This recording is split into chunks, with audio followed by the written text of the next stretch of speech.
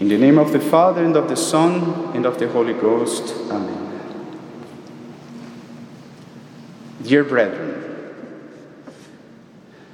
every year the Church not only invites but orders her children to go to the desert with the Lord in order to fast for 40 days. It is a tribute of penance that we must pay to the justice of God for our sins. And woe to the one who neglects this grave obligation and feasts when he should be fasting.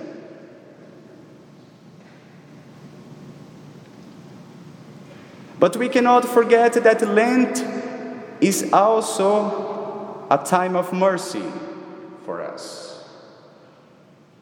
Lent is a wonderful gift that God Himself gives us through the Church.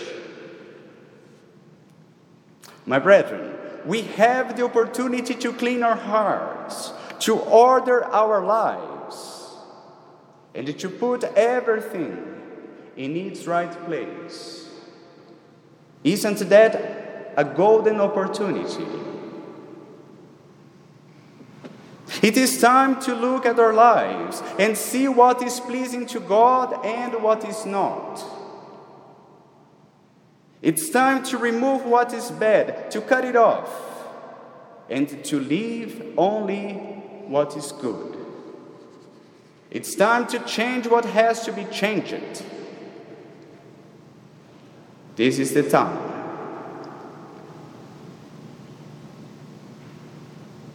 And I really hope you are doing that.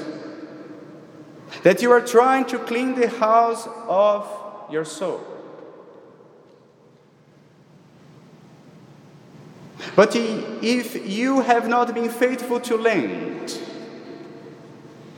I tell you that we still have some days of Lent in front of us.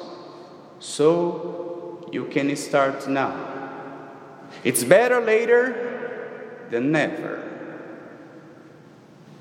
So make good resolutions of prayer, of penance, of charity, and do your best to carry them on with the grace of God.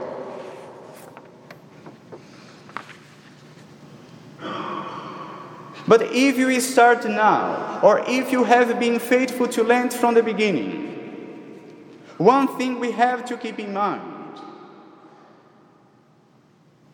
the good resolutions we make, the good habits we create, all the good that comes during this blessed time of Lent. So all the good that comes during this blessed time of Lent, we are to keep. We cannot throw it all away after Easter.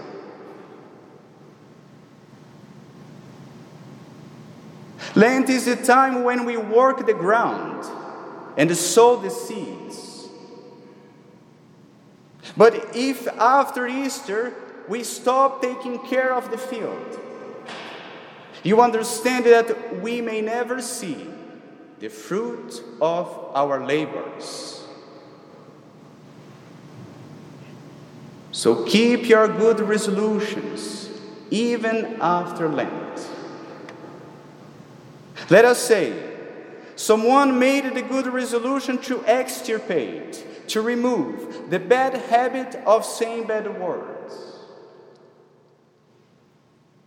Who would say that after Easter he can say bad words again?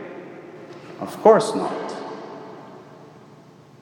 If someone made the good resolution to pray every day, to read a spiritual book, to stop complaining and gossiping about others, why would he stop these good works after Easter? Why?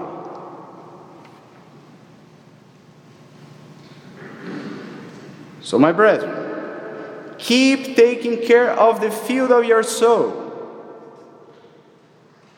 and you will see many fruits of sanctification, which will lead you at the end to the port of salvation.